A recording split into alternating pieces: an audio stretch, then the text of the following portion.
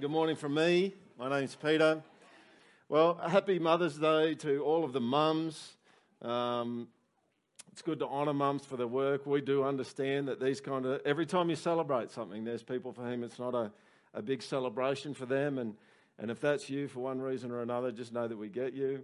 But at the end of the day, mums do great work, and it's good for us to honour them.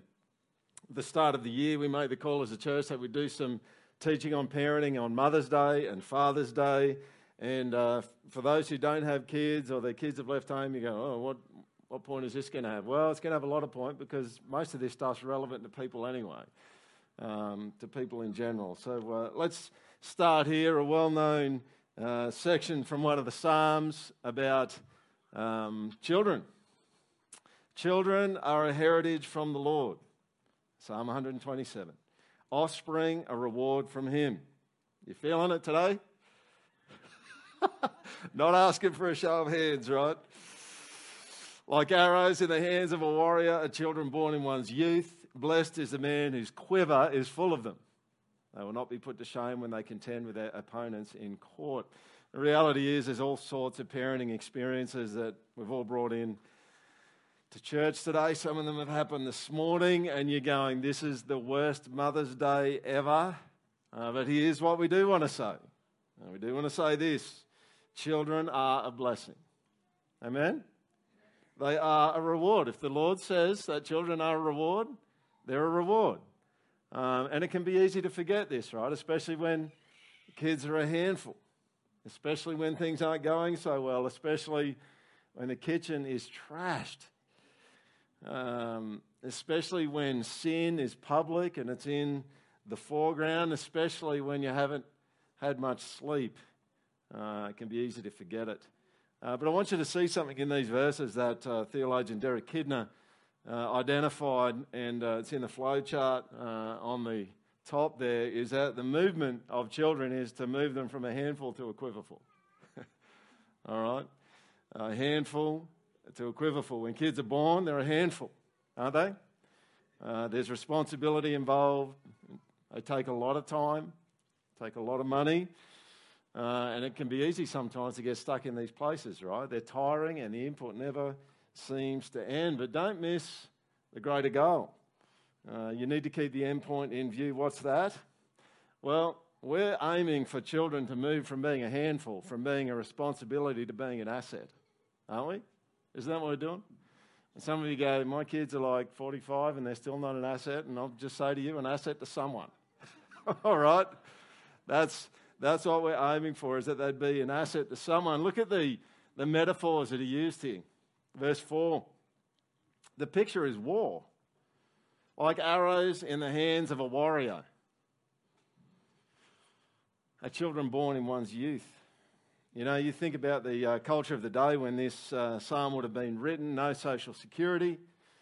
Your family was all there is to it. I mean, we've been over to Nepal a couple of times as a church, and they employ their family.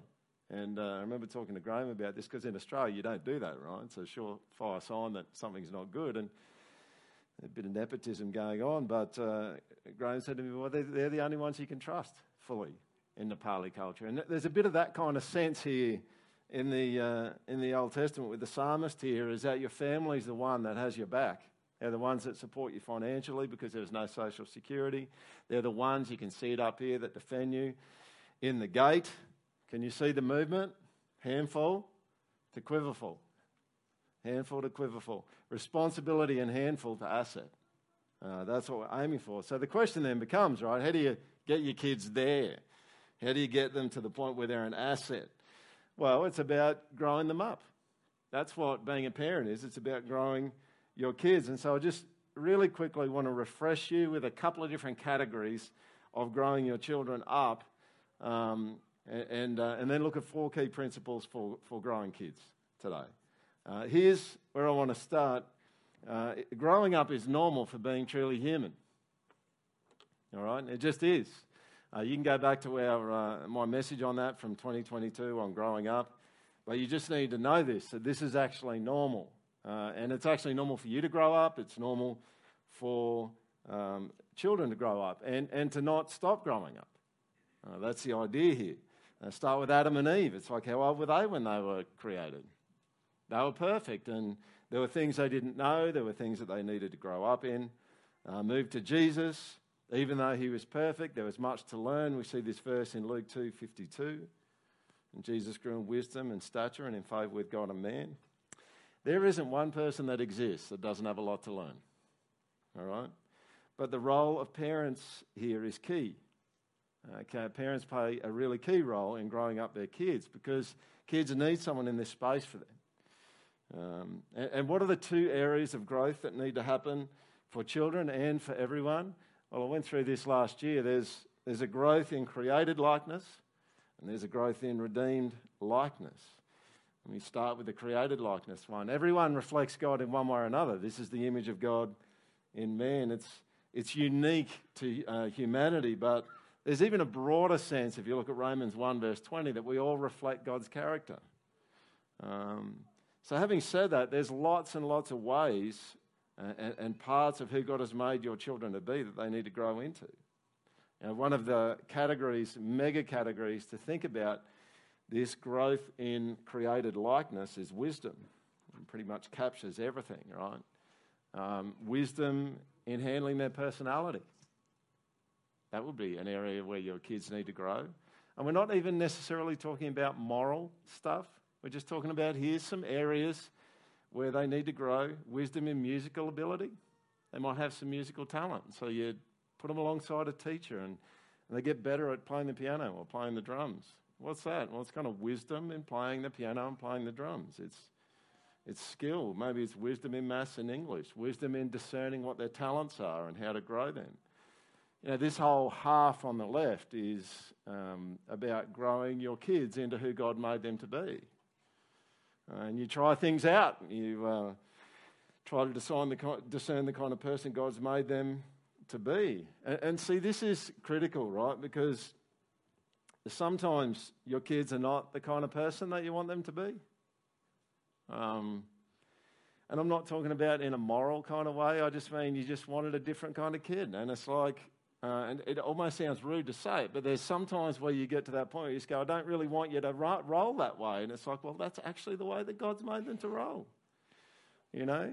And so the goal here is like not imprinting on kids the kind of person that we think they should be. I mean, one of the places you can see this that gets joked about all the time is in sport. You know, where parents live out their own aspirations of what they want for their own life and the lives of their kids. And it's like, well, maybe they're not a very good runner, or they're not a very good rugby player, or they're not a good cricketer.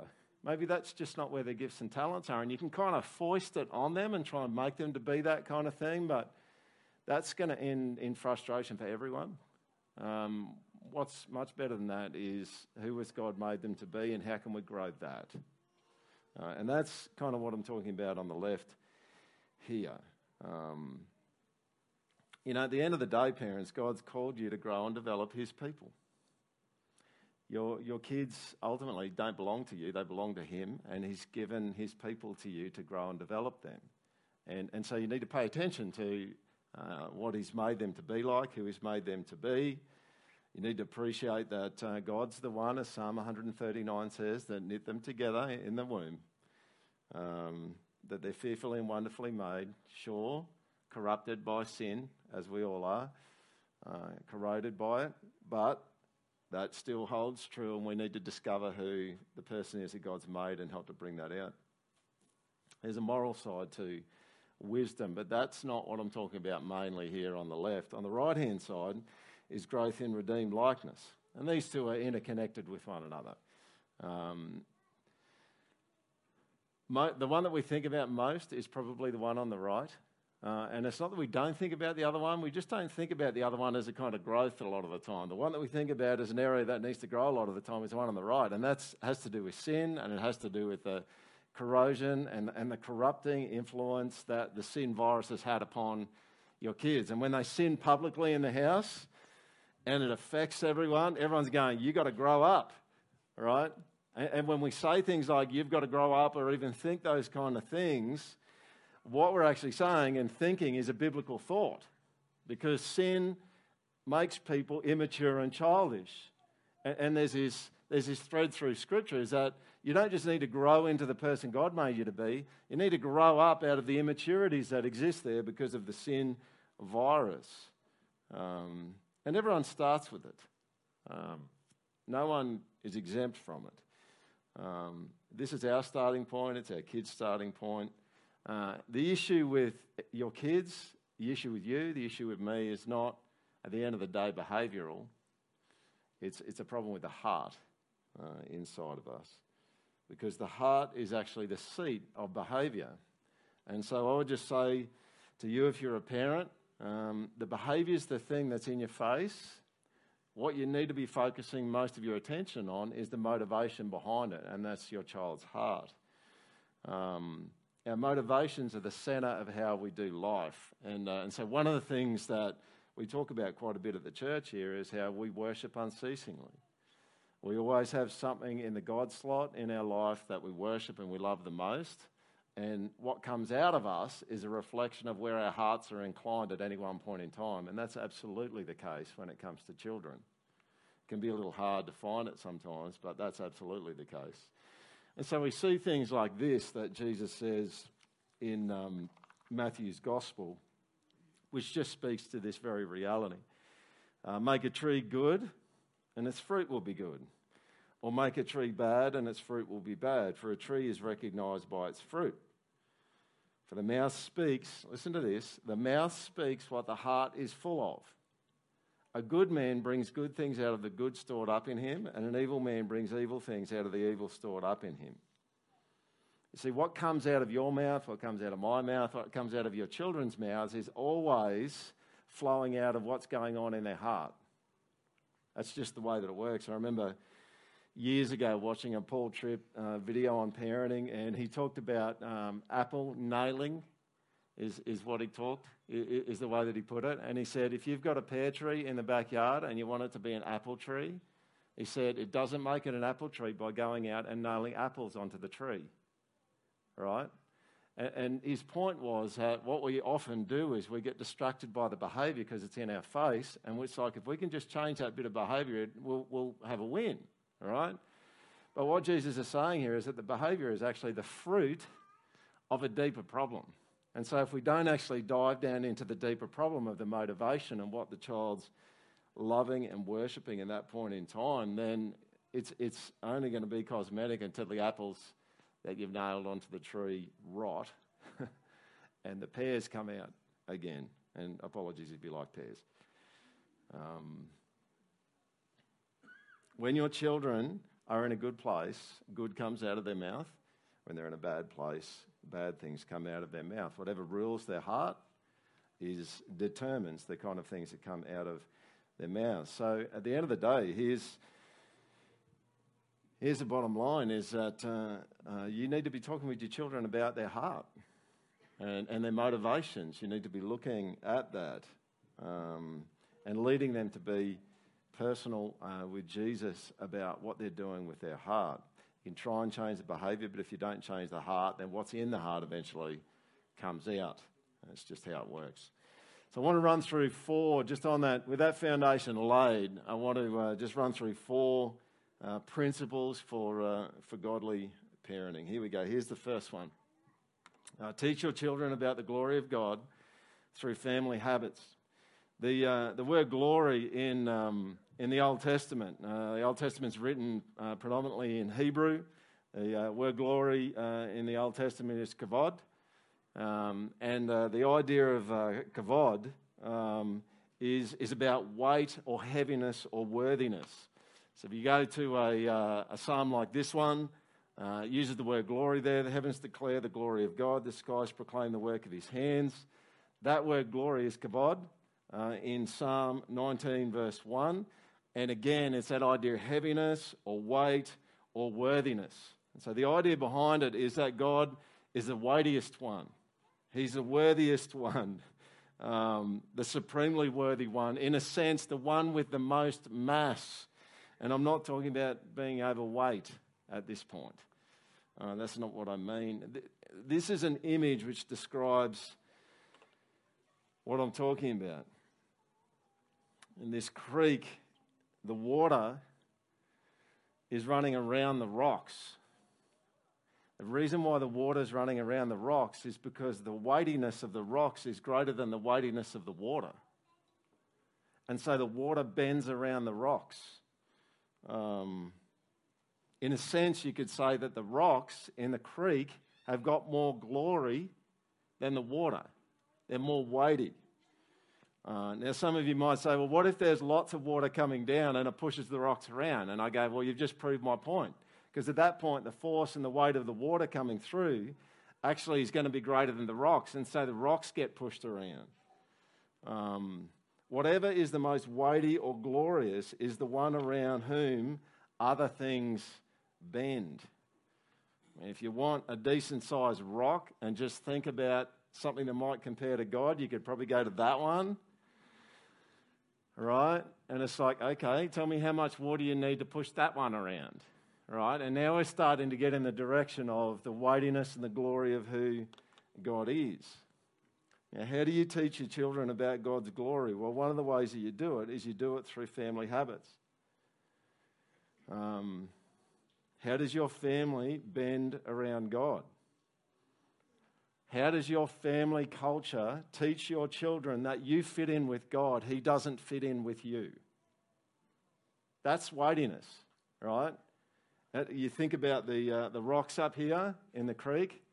If your family is one of those, if God is one of those rocks, your family is like the water that washes and bends around the rock because it's weighty. And I want to give you some examples of some family habits that can teach your children that God is glorious and weighty and significant. And I'm not talking about legalism. Some of you are going to go, it's getting legalistic now. It's like, no, your habits actually teach your children something about what is true. You can say whatever you like, but if your habits and the things that you do in your house actually aren't in line with what you're saying, they're not really paying attention to what you're saying anyway. All right? I'm sorry if this is the first time you've heard that, but that's just how it works, okay? Your practices teach your children something about who God is. And some of these are going to be relevant to non-parents. Say grace before meals. All right? Maybe you even got to go back a step. This doesn't have to do with the glory of God, but maybe you even need to have meals together. That's happening less and less in our culture, people having meals together. Have meals together, call everyone together, and then before everyone hooks into the food, say grace. Thank God. Start there. Here's the second one. This gives me PTSD. Family devotions. All right? You need to do family devotions. And it's Mother's Day, but I'll dads, this is your job, right? And it's not that mums can't just do a whole lot in this space, but you need to take the lead in this, all right? And I'm not saying it has to happen every night of the week, once, twice a week, however much. And some of you go, all right, I only have to do it 2 times. I don't know, work it out. Ask the Lord how much he wants you to do it, all right? Don't use what I say as an excuse for you. You do what needs to be done in your family so that your children get a taste of how great and glorious God is. And like, it's easy for me to say that because some of you are going, I need some help. I don't know what I'm doing. Well, we would love to help you. And Tom and I have been talking about publishing a list of resources that would be helpful for you to be able to take the lead in it. Dads, but mums as well. Really good to have you in that space, serving your kids and teaching your kids as well, as I'm sure that you do. Third one, teach your children to do personal devotions. So on the nights when you're not doing family devotions, kids, before you do anything else, why don't you go and read something? Buy them a devotional book. Go to Koorong and have a look and look through them. Buy them a devotional book and say, kids, go and spend some time and just read something out of the Bible and read something from this is if they're old enough, read something from a devotion book and you talk to Jesus yourself before you do anything else. Attend church regularly, right? We see this a bit at the church where people come to church when it fits in with them. That doesn't teach your kids about the glory of God, coming to church when it fits in with you. coming to church and saying, we're going to church. And some of you might go, well, he's just saying that because he's a pastor, right? And it's like, no, I've been doing this before I was a pastor. You need to teach your kids about the glory of God. I'm not doing it so that we have bums on seats and we have a better head count or anything, all right? That's not the point. But you make it a priority for your family and you say, you know what? If you had a really late night on Saturday night, we're getting up and we're going to church in the morning, and you can look like you've had nowhere near enough sleep, all right, and you've just rolled out of bed, and you may not get anything out of church, but you know one thing that you do get out of it, even if you get nothing out of it because you're so tired because you went to bed so late on Saturday night, you got out of it the fact that God's in the centre and you bend around him.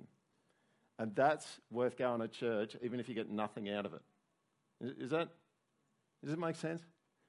And you just teach it. I mean, I remember so many times with my devotions, because I remember I'm by nature, I've changed a bit now, but I'm by nature a night guy, not a morning guy, right? And I got to this point in my life where I thought I need to start reading scripture and praying in the morning, right? Because I read it at night and pray, and then it falls out of my head on the pillow, and then the next day I'm just running on my own steam. So I switched over to doing it in the mornings. It was terrible for a long time, right?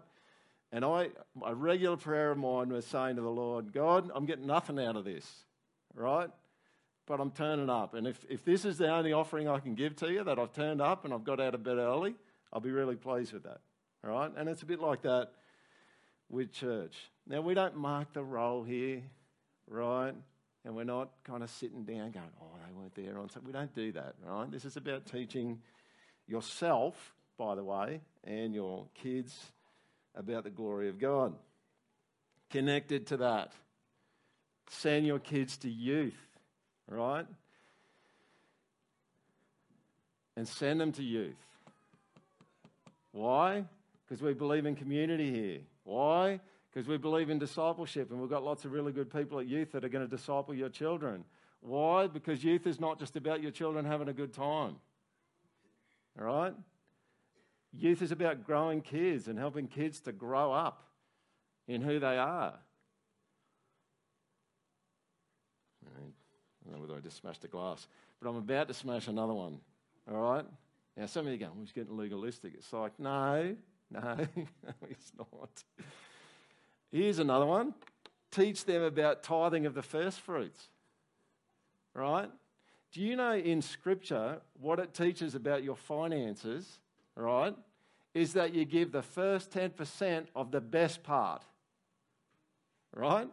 That's what it teaches. And what that communicates is that communicates about the glory of God. Right?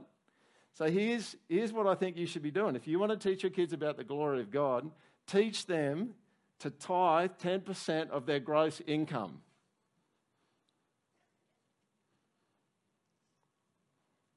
I think that's what Scripture teaches. Like when we tithe 10% of our gross income, it says, God, you are glorious and you get the first cut, even before the government. There you go, I just smashed another glass. Maybe you don't do it, right? Maybe there's some financial struggles and we're not going to have a public conversation about that. But can you see the point? You know, if you're sitting down with your gross income and you're saying, I'm going to give the first 10% of the best, that says something about God's glory, doesn't it? And his weightiness. And when your kids earn a wage, that's one of the first things that you want to do is you want to sit down with them and you want to say, here's what you do. God is glorious. He is holy. He is the supremely weighty one, the supremely significant one. And so we're going to give our best to him financially. And this one, serve with your kids, right? Just get them involved with stuff that you're doing. If you're serving in the church, find somewhere to serve together. That says something about God's glory as well, right? The tendency sometimes in churches, and I've been like this sometimes, is to go out and to do stuff on your own, and the kids are at home, and then you go out and do something, and then you come back and like you went and served the Lord, and I'm just like, well, take your kids with you and serve the Lord together. That's a really, really good thing to do. There you go. That's one on one. The rest are a bit shorter. Number 2, parenting principle. Teach your children that everything is spiritual in one way or another. This is really important, right? If you teach your children that some things are sacred, they're about God, and some things are secular and they're not about God, that's going to be a problem, all right? Because the whole of the world isn't about some things are sacred, some things are about God, and some things aren't. Everything's about God. The whole place is his world, and he lives personally in every single nook and cranny of this place, all right? So you just don't want to set up, that's like a false dichotomy, all right? It's not that there's some bits are about God and some bits aren't. Everything's about God. Absolutely everything. Here's a few just principles that kind of underpin that. God made all things in creation, and everything reflects him in some way. Everything. Even a rock. Even the plywood that I'm standing on. Everything reflects God in some way. That's Romans 1 verse 20. Second thing is, we are to do all things for the glory of God. Scripture says that in 1 Corinthians 10. It says, whether you eat or drink or whatever you do all things for the glory of God. God's meant to be the focus in everything. He's in on everything. The third thing there is that we worship unceasingly and bring our worship into everything that we do. It doesn't matter what you do. You could be a bookkeeper and you're pushing numbers around for someone who doesn't even know Jesus that wants to make more money, right? Well, you're still worshipping in that time. You're still depending upon something or someone. So there's a sense in which even that is spiritual, even that is sacred. And the last one there is that God is personally present everywhere in the world, and how we respond to him in every moment is critical. So don't separate things into secular and spiritual. And so what does that look like for parents? It looks like talking about God naturally through the day, and not kind of forcing it in a cheesy kind of way, but bringing it up whenever it's relevant, whenever it suits. This is the kind of vibe that you get out of Deuteronomy chapter 6, right? These commandments that I give you today are to be on your hearts. Impress them on your children. Talk about them when you sit at home, when you walk along the road, and when you lie down, and when you get up. What's he saying? Just talk about them everywhere. Tie them as symbols on your hands and bind them on your foreheads. Write them on the door frames of your houses and on your gates. So you see a sunset and it's amazing. And you stop to have a look at it. Have a look at that sunset out there. That is amazing. You call the kids out the front of the house. Come and have a look at this sunset. Isn't that amazing? Isn't it? It's slipping in because it's true. Isn't it amazing that God made that? Isn't that incredible? Maybe you see a beautiful parrot. But there's different ways of going about this.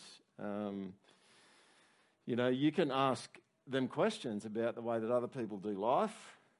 You can be watching the news and ask them a question about something that's on the news, about what they think about that. One of the ones that I've done before is, it was just impromptu. I didn't kind of think about it. I'm just letting you know because it's something that happened. We're sitting there and there is an advertisement on the back of a bus. And we're just sitting in the car. It's like, what do you reckon about that? We started having this conversation about it. It gives an opportunity to talk about the Lord. Ask them what they think God thinks about things. And the last thing I'll just say is, and this is something I learned by working in a Christian school, is you just have to be careful about the direction in which you talk about things, right? Because I found in a Christian school that the tendency inside of me and the tendency inside of Christians is we always want to work from Bible to culture. And what I actually found over teaching in Christian schools for about 18 years is if you work from Bible to culture, 99% of the time kids switch off and they don't listen to what you're talking about, all right? And if you go to Bible college, they'll work from Bible to culture. And normally in church, when someone preaches up here, we're going to go from Bible to culture. But often, I'll tell you what's helpful is that you can go from culture to Bible. So you start with what people are seeing, what they're observing around the place, and you ask questions about it. I think sometimes, Jesus talks about don't cast your pearls before swine. And I'm not saying that your kids are pigs, all right? But there is a principle in there that if you haven't prepared the soil, so to speak, for the seed of the word, don't just drop it in there yet. Ask a few more why questions. Ask what's going on with that. Ask what they think about that, and then you can bring in biblical questions. My kids are sitting here today, so I don't have this big-time strategy that I'm running through all the time. And just let you know, this is kind of the way it tends to play its way out with us. So that's number 2. Number 3, teach your children that you are under authority as much as they are. Now, this one goes all the way back to ownership. If you go to Psalm 24, verse 1, it's very clear the earth is the Lord's and everyone in it. That's you, that's your children. You belong to the Lord. This is really critical. You're doing, as I said before, you're doing a job for God.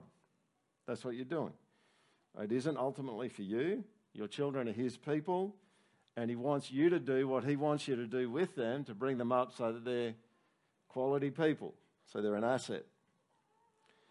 You know, the temptation in the midst of using parental authority is kids can kind of jack up against it and just go, look, you can do whatever you want, you know, and we say, well, the Bible says you've got to honour your father and your mother, all right? And sometimes for us, we can just think, I need to control the situation because I don't like it. We get in there and we try to turn it for our own ends, as though we're kind of the lowercase g God in our kids' lives. But that's actually not what Scripture teaches. Scripture doesn't teach that parents can act autonomously. It's very clear in Scripture that if you're a child, you answer to God for your obedience and your honouring of your parents. But you know what else? Parents answer to God for the way that they're parented. That's how it works. You can see this in Ephesians chapter 6 in the same passage. Look at these two. This is verse 1. Children, obey your parents in the Lord, for this is right. God's got directions for kids. Verse 4. Fathers, do not exasperate your children. Instead, bring them up in the training and instruction of the Lord. He's got instruction for the dads. Now, there's lots more that we could do on this sort of stuff in Scripture, right? But here's the bottom line. When you're exercising authority over your children, particularly when you're disciplining them, they have to answer to God for how they respond. You have to answer to God for what you're doing. Everyone's answering to God. All right? So you don't get a free hit. No one gets a free hit. And if your kids say to you, you can just do whatever you want, it's like, well, no, that's not true. That's not biblically true. And I think it's helpful sometimes to say to your children, I have to answer for the job that I'm doing in this. And you have to answer for what you're doing with it. Everyone is under authority. And here's just a side note about parental discipline, all right? Your goal with parental discipline is to do yourself out of a job. The purpose of disciplining children is to teach them self-discipline. That's what it is. And when they start being self-disciplined in an area, you stop disciplining. That's just how it works. And it's probably very irritating to my kids, but that's one of the things I say to them is when you're self-disciplined in this area, I'll stop disciplining you. Good discipline does itself out of a job. Really important for you to remember that. Number 4, remember that while you can provide the context for change, change is above your pay grade. This is huge. No one can change another person's heart. Did you hear me? No one can change another person's heart. There's no parent in the world that can do that. This is the promise of the new covenant prophesied by Ezekiel in Ezekiel 36. I will give you a new heart and put a new spirit in you. I'll remove from you your heart of stone and give you a heart of flesh. Your children need God's grace to act upon their heart in the same way that you need it. They're going to need to wrestle with God the same way that you wrestle with God. It's no different. Your children are a mini version of you. That's what they are. Added to this is the fact that God and you need to honour in some way your child's choices. You can try and override them and try and control them, but it doesn't work and it won't work in the end. Because in the end, you just end up with what I was talking about before, where you have some behaviour modification without any heart change. And if the heart hasn't changed, then you're just going to end up getting the fruit of that where the heart is in the end anyway. It just means you have to wait a little longer, or they go onto the black market with it, right? And you just don't see it and you don't know what's going on. What does this mean for parenting if we can't change hearts? What this means is that as parents, we only provide the context in which the grace of God and the Spirit of God can be at work in our children's lives. Okay? I want you to hear me say that. Our job as parents is not heart change. Our job as parents is to provide the context in which the grace of God and the Spirit of God brings about change in our children's lives. We are context setters. That's what we are. Now, bad contexts often lead children down unhelpful roads, right? That is absolutely the case. We want to be parents who set good contexts for our kids, right?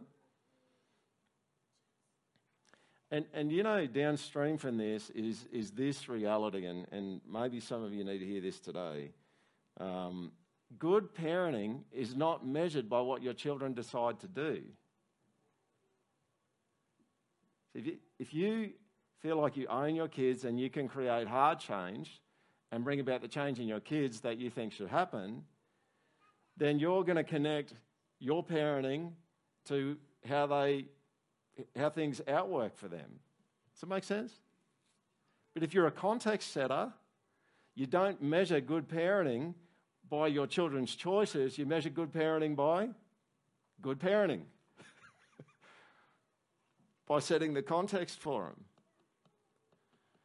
You know, and what this does and what this potentially could do for you is it just disconnects for you the connection between how our kids are travelling and whether we're a good or a bad parent.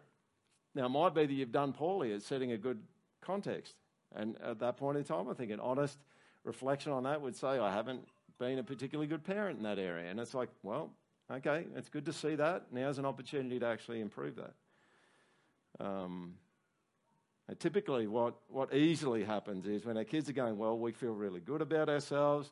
And when they're not going well, we feel like we're a failure. But the measure for whether you've been a good parent is not how well your kids are going specifically, it's how well you're setting a context for God's grace and His Spirit to be at work in your kids.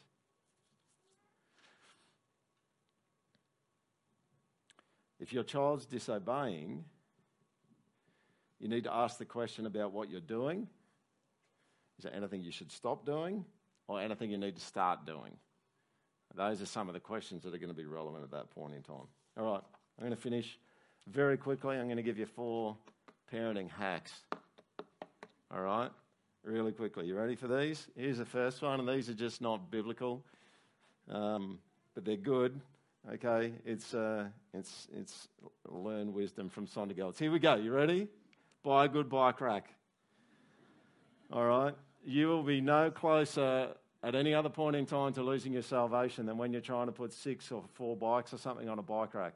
Okay, that will be, honestly, if you've got young kids and you're going, those kind of bike racks are like $1,800, and it's like, yeah, well, how much is your holiness worth? That'd be the question I'd ask, right? Just spend $1,800 and be closer to Jesus for the next 18 years, okay? That would be a tip. Here's the second one. Resist the temptation to assess your family culture when you're packing up from a camping trip. That one goes without saying. That is not the time to work out how you're going, but it will be the time where you'll go, we really suck as a family. Because 2 of my kids are sitting over there, I'm going off, and now, you know, my wife and I are talking separation of we loved each other 2 hours ago. Don't do it. Don't do it. Just get through and just get out. I mean, one of the things that we've started doing when we go camping is actually packing up and leaving late the night before, because it's like, man, that 10 a.m. deadline when you've got to be out of the park, that's the last thing you need, right? So we get out and we all still love each other, which is nice. Here's the third one: get a big hot water system. That's really important. We've had lots of hot water troubles It just makes for some nice conflict in the house in wintertime when someone gets in the shower and it's like everyone's watching TV and you've almost watched the whole of 60 Minutes and the shower's still running, and then you get in there and it's freezing cold. It's not cool, especially in it's warmer. And here's the last one: be aware that the window for hiding food from your children is a very, very short one. Seriously, you'll think that you'll be able to do it. It doesn't last that long. It's probably once they start looking for food, you're cooked. All right. Basically, they're going to find it. They're like sniffer dogs. Really, they can just find it anywhere in the house. There's your tips. There's 4 more Son and Girl parenting hacks. All right, I'm done. Here's 3 resources you could look up, which I think are really worthwhile for different age kids. The one on the right is Paul Tripp's book on parenting. That's an awesome book, and it's very readable. You should all go out and buy it if you're a parent. You need to read it and refer to it and reread it and then probably keep referring to it, all right? There's a whole bunch of gospel principles, 14 gospel principles that feed into good parenting, so have a read of that. That's really good. The one in the middle, if you've got kids up to about 8 years old, I'm not even making this up, the Jesus Storybook Bible is the best kids' story Bible. It probably will be for the next 50 years. It just is. It's just awesome. So if you've got kids that can talk, you should be reading the Jesus Storybook Bible to them, and it just fits in really, really well with how we roll here at the church. And the last one on the left there is if your kids are a little bit older, probably in high school. That's a really, really good book because parents are called to disciple their kids. And that is it's basically a workbook that takes them through about 12 different chapters where there's 5 kind of daily questions. There's five days usually per chapter, and they're on things like there'll be a chapter on spiritual gifts, and it'll ask a whole bunch of questions about spiritual gifts and give the scripture verse that they need to go to, and they can actually go to the Bible and learn about what spiritual gifts is themselves from the Bible. It's not a book that they have to read cover to cover. It's actually more of a workbook. So that one's really helpful. You might have other books that are really helpful, but there's a few to get you started. Okay? It's children are a blessing from the Lord. Amen? Yeah? And we're tasked with moving them from handful to quiverful. So let's do that well. I wonder if you stand with me, we'll pray, hey?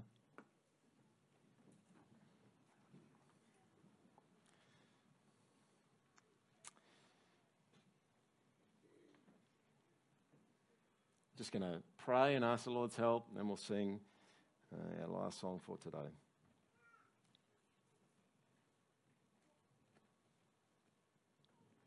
God, it's not uncommon for you to ask us to do things that are beyond us. And it just runs the whole way through your word, that you ask us to do things that are beyond us. And Jesus says that beautiful section in the Gospels there where you say, I'm going to send a helper. And so we just would say to you today, for parents today, no matter what stage that we're in, we need help. And some of us are saying that pretty intensely. We need help because we're in situations that are really difficult and hard to manage, and we're concerned for our kids, and we're burdened for them, and we're praying for them. But we all need it, God. Whether we feel it keenly or not, we all need your help with this job. And pray that you would help us. Thank you that you have helped us. Help us to raise your kids right. Provide the context for your spirit and your grace to just be lathered on thick in their lives and bring about change and goodness inside of them. Amen.